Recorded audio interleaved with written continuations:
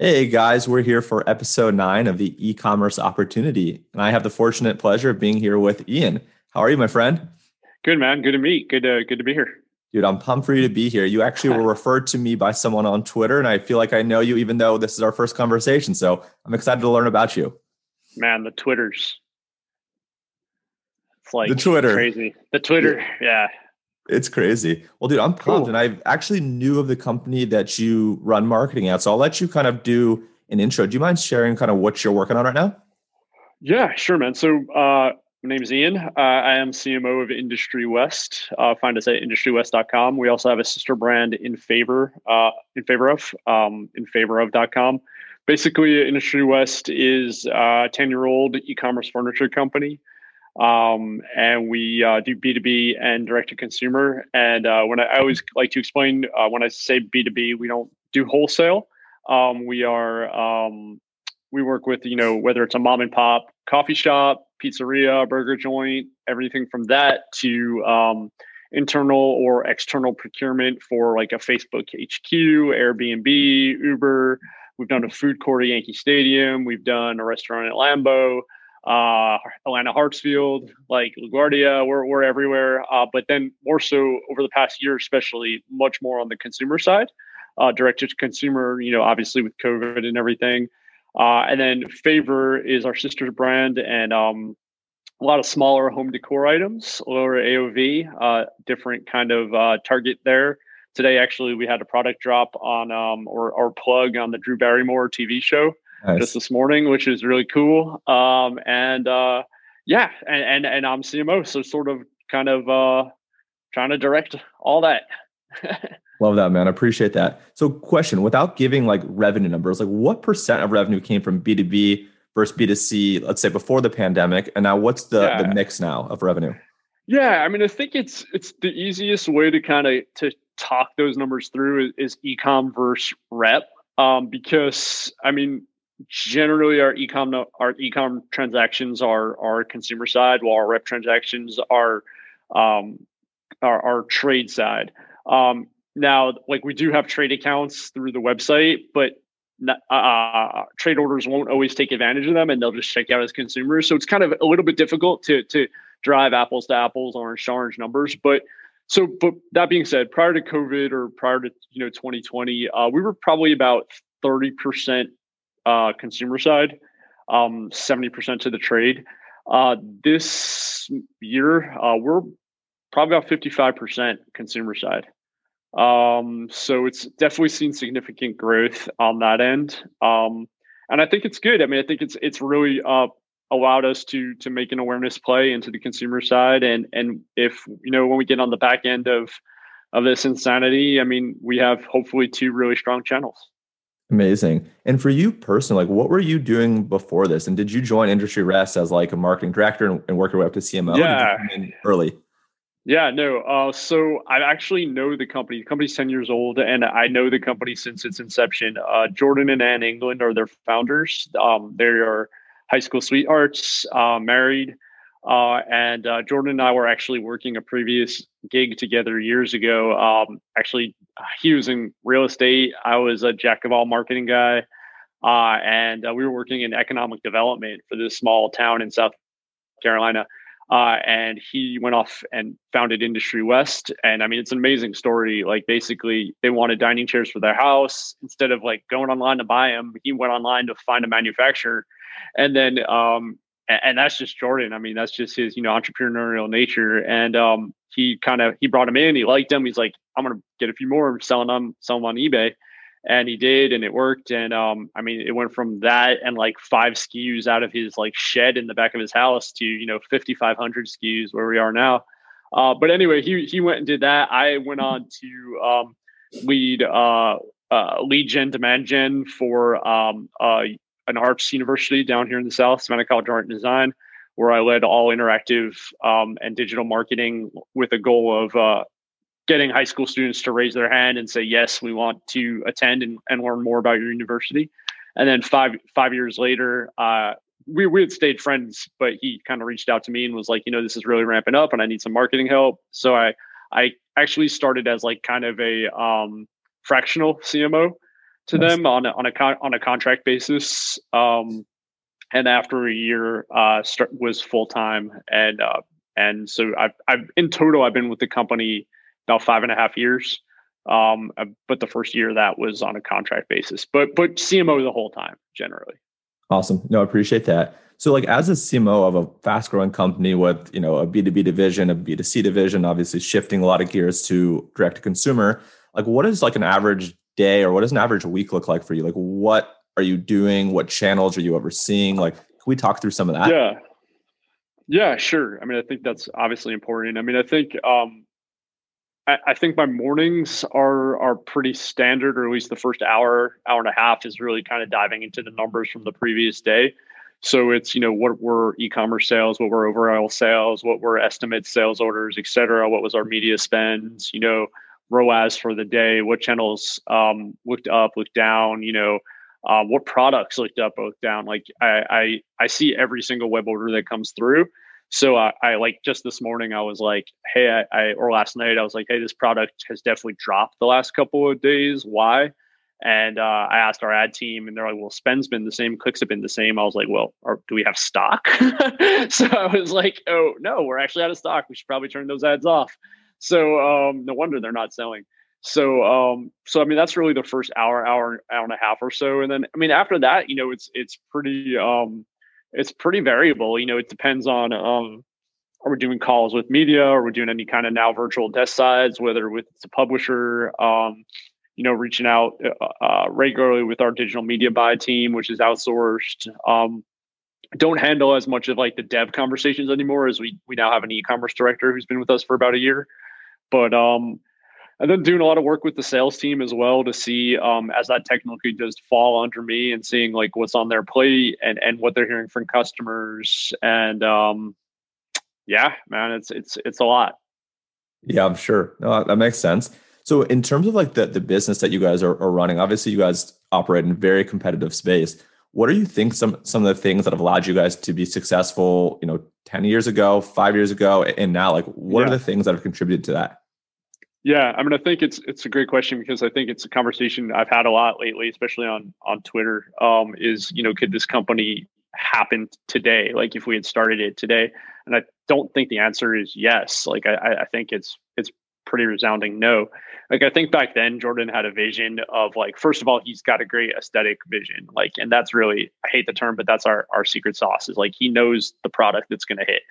I think the second bit was like Jordan had a vision for, there really was no one then who was like, if I'm opening a burger joint in Pittsburgh and I need 75 bar stools, like I have to go through all these bells and whistles and hoops to like kind of get a quote or deal with a rep or whatever. And Jordan was like, I know these bar stools, like people like these bar stools. I'm seeing them everywhere. Like I'm going to bring 100, 200, 300 of them in and I'm going to sell them. And like he did. And I think the fact that we carry inventory was a big kind of opportunity for us. That we have some great product photography. We spend a lot of money on product photography. Our photographer is amazing. So I mean, I think that's a differentiator for us, and something that, I mean, almost to the point where like people think some of our drop shadows are like fake because they're so well done. So I mean, I think that's been a huge differentiator for us. And that was like the first, 2 to 5 years, was that, having the inventory, word of mouth, amazing customer service. I mean, I think now the last, 3 or 4 years has been really us trying to be as much ahead of the trends as possible. I feel like Jordan, again, does a great job of sourcing and working with different factories and manufacturers and designers. And I think when we're able to be first to market or very close to first to market, we really hit. Like, so for instance, Kane and Rattan has been like a really trending kind of look lately. And we were very early in getting those to market. And I mean, it's just been an amazing kind of product launch for us and product line. So I mean, I think that's really benefited us, and just our bootstrap nature. I mean, we are a bootstrap company, and I think everything we do is like just very good. And we don't have the cash runway that a lot of venture capital kind of backed companies have. And I think it restricts us to an extent, but it also forces us to just be very strategic and deliberate with every decision. I love that. No, I appreciate that insight. One question I actually just thought of. So most of the people I'm having on the show have brands for 1 year, 3 years, 5 years, right? You guys have 10 years. how do you guys think about like customers growing with the company, right? Like, are there customers from 10 years ago that still buy to today? And how do you think about retaining customers over the next 1, 3, 5, 10 years? Yeah, I mean, I think it has to. You have to look at that, via the segment. I mean, I think we have trade customers like Gensler's and these amazing interior design firms that have been customers for 10 years, and I think they're going to keep coming back based on the customer service and based on us basically meeting their demands and meeting their expectations. So they have chairs they like, they have sofas they like. They know us. It's like, hey, need a quote? We get the quote to them fast. Do you have the inventory? Yes. Okay, go. Good. We know we can count on Industry West. For the residential side, I mean, I think it's all about introducing new product and just being front of mind and being on trend. I mean, I think I did a personalization chat yesterday, and a lot of personalization kind of software try to sell you on like, well, people bought this sofa and they're going to want the matching chair and the matching table, and like that's not how people shop for their homes anymore. Like they want, and so like they may buy the sofa from you or the bed from you, but that doesn't mean they want the exact matching nightstand, right? Yeah. But maybe there's something they'll like down the line that you'll have something new that they will want for their living room or they want for their the kitchen. So I mean, I think it's a little bit different how furniture works, and I think just us. I think our ability to keep customers coming back is the new product and the new designs and the new styles and the trends. That's awesome. I completely agree. So moving on to like a couple marketing questions, like what are channels that you guys are leveraging that obviously people know of, like the Facebook and Instagram? And are there any channels, whether it be like House or something else that's like industry specific that you're leveraging like on the marketing side? Yeah. So, I mean, we do all the basics. I mean, we've actually divested from Google a little bit, but we're quite a bit over the last couple of years. But yeah, we're very, obviously on social, Facebook, Instagram, Pinterest. We use Criteo for retargeting. We're kind of trying to start getting into a little bit more email advertising through Live Intent. We're working with the Reversion on our affiliate kind of campaigns. I think something that's been a boon for us is some white label marketing through social. So using some publisher platforms or properties to push our content out there and our creative through their properties, but optimizing against a pixel on our own site has worked well. So I mean, I think that's really the long and the short of it. Like we talked to House for a bit, but that really never kind of panned out. I think we're always looking for different channels, and we're going to start listing some items on Amazon. But I think right now, I mean, I hate to say it, like I don't think we're doing anything like particularly like totally out of the box. I just think we do some things really well. Yeah, and I think that's honestly a great answer, because I think people are always looking for like the next growth hack and the next channel that's going to unlock all of these crazy things. And sure. I think the reality is, right, that doing a lot of things consistently well and getting better at it, day over day, week over week is actually that's the secret, right? And you have to be patient, and you guys are 10 years overnight success, right? So I respect and appreciate that answer. Yeah. In terms of like the team, like how big is the team company wide, and how big is like your internal marketing team? Yeah. So, I mean, we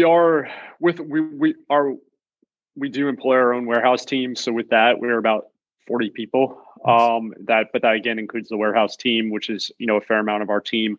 We're pretty lean for the company the size we are, and we'll be reporting revenue network. We're working with an article, a writer to talk that's going to include our revenue numbers, but not something we put out there currently.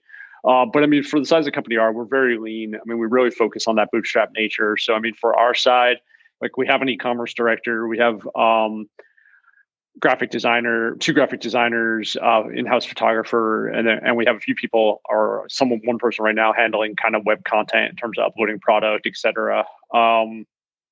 And then a lot of it is subbed out. So like we do have a systems integrator that we work with on the dev side for back-end dev. Our media buy is handled. We outsource our media buy. We outsource a lot of our PR.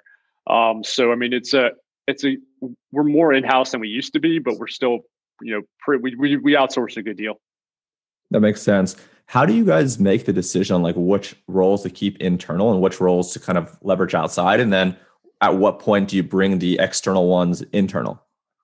Yeah, I think it's a great question. I mean, I think it's something we talk about a lot, and I think a lot of it is the complexity of the position. I mean, I think developers, especially like Magento developers, and is that something we can hire for? Is it going to be easy to hire for? Is it something we can keep up? Like, do we want to run our own Magento internal dev shop? I mean, that's not easy. And then like you have like our media buy team. Like, would it be more cost efficient to have one or two people in house? Like, certainly, but it's a scary thing to consider, because I mean, you don't want to have turnover there. It's so and then when you're dealing with an agency, you're dealing with obviously we have a point of contact, but there's like just such a vast pool of knowledge within that agency that you're not necessarily seeing directly, but is being contributed to your company.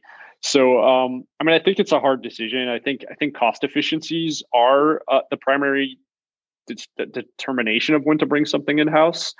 But you obviously have to balance that cost efficiency, one, with the complexity of the position, how easy it is going to be to fill it, how easy it is to be to refill it once there is a lapse. And then, yeah, I mean, I think that's really it. So, I mean, I think the ones we struggle with the most in consideration of bringing in house are the developer positions, and then the media buy positions. Yeah, no, that makes sense. And I appreciate you sharing that. In terms of like tools that you're using, and you can take this in any direction, either tools that you use personally to organize your own schedule and be more efficient or effective, and or tools that the team is using to organize internal, external vendors. What tools are you guys using that's been helpful to whatever it might be? Yeah, I mean, of course, like we use Slack, and like we have shared spaces with our external vendors on Slack. I mean, Asana. I mean, I don't think we're doing anything particularly crazy. I think just optimizing some of the best practices out there. Like I said, Slack, Asana. I mean, that's really it. Shared docs and stuff. I mean, yeah, nothing too out of the box. Cool. That's fair. I appreciate that. Two more questions for you. So the question right now is, I mentioned this, I think, right before, like people that are listening to this fall into three categories, right? They're brands, agencies, and freelancers. For you personally, like if you were to start a business today, or if you were to recommend someone starting a business today, which of the three paths do you think you'd go down? Do you think you'd start a brand? Do you think you'd start an agency? Or do you think you'd go freelance? Huh, that's a good question. um, Man, I don't know. They all have their gosh, it's hard. I think they all have their pros and their cons, to be honest. I mean, I think the agency side is really interesting because you get to touch so many different brands. I think that's always seemingly attractive. But then again, brand is your baby, and I was freelance for a bit, and it's stressful. I mean, that is very stressful, and like where the next check's going to come from, and then having to deal with your own benefits and everything, especially when you have a young family. I mean, I think that's tough. I mean, I think it's, I don't think it's, I guess you asked me the question, but I think it's really dependent on the individual, right? Like what appetite for risk do you have? And are you someone who just wants to dedicate yourself to one brand, or do you want to be touching different brands? So, I mean, I can see myself fitting in all of them. Though I think I'm good. I'll stay away from freelance for a little bit for now.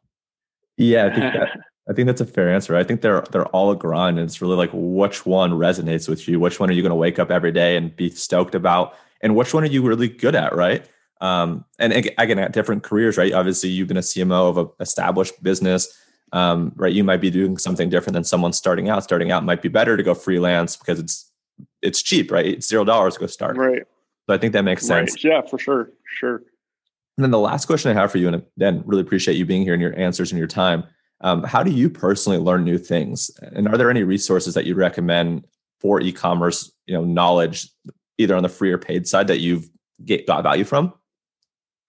Yeah, I mean, I think we joked before we got on here, but like we had got kind of known each other via Twitter. But I mean, I think Twitter and marketing Twitter and DTC Twitter is like huge value. Following the likes of Web and Christina, and just like there's some great follows out there that are just offer amazing value add and what they're providing. And I mean, I think that's really it, is just like kind of finding these learning from people, bookmarking, reading these articles. There's some decent newsletters out there. Obviously, I'm not subscribed to enough of them, but I think, yeah, I think for me, like I think one of the things that have allowed me to succeed is not thinking I need to know how everything works, but at least knowing that something is possible. Like, and then really realize, and then like connecting with who can help me figure it out. Like, I don't know, like, it's like, I know this is possible because I've seen it done, or I know it's possible because like, it just should be possible. And then like, who do I connect with, or how do I figure out how to do it, as opposed to like me thinking I need to know everything, because it's just not possible to know everything, obviously. So I think that's like, again, and then like knowing what you don't know, but then knowing how to reach out to those who can help you. But yeah, I think Twitter is a huge resource, and I think is really like my go-to for just like what's trending and what I need to know at any given point. Yeah, and again, I think what I really heard is being resourceful, right? Being open-minded, being willing to learn, and being willing to ask and say, I don't know. So that's Sure, great. sure. And thank you so much for being here. I really appreciate your time. For anyone that wants to connect with you, anyone that wants to come work for you, anyone that wants to work with you, whatever it might be, Yeah. Best place for someone to connect with you. Yeah. So of course, for our companies, of course, industrywest.com, infavorOf.com. And then me personally, the best way to find me is on Twitter. I am IR Leslie. So it's IRLESLIE. And yeah, you can follow me there and all my hot takes or not so hot takes. Amazing. I'll drop your links, and thank you so much for your time. Yeah, perfect, man. All right. Thanks, boss. Of course. Bye.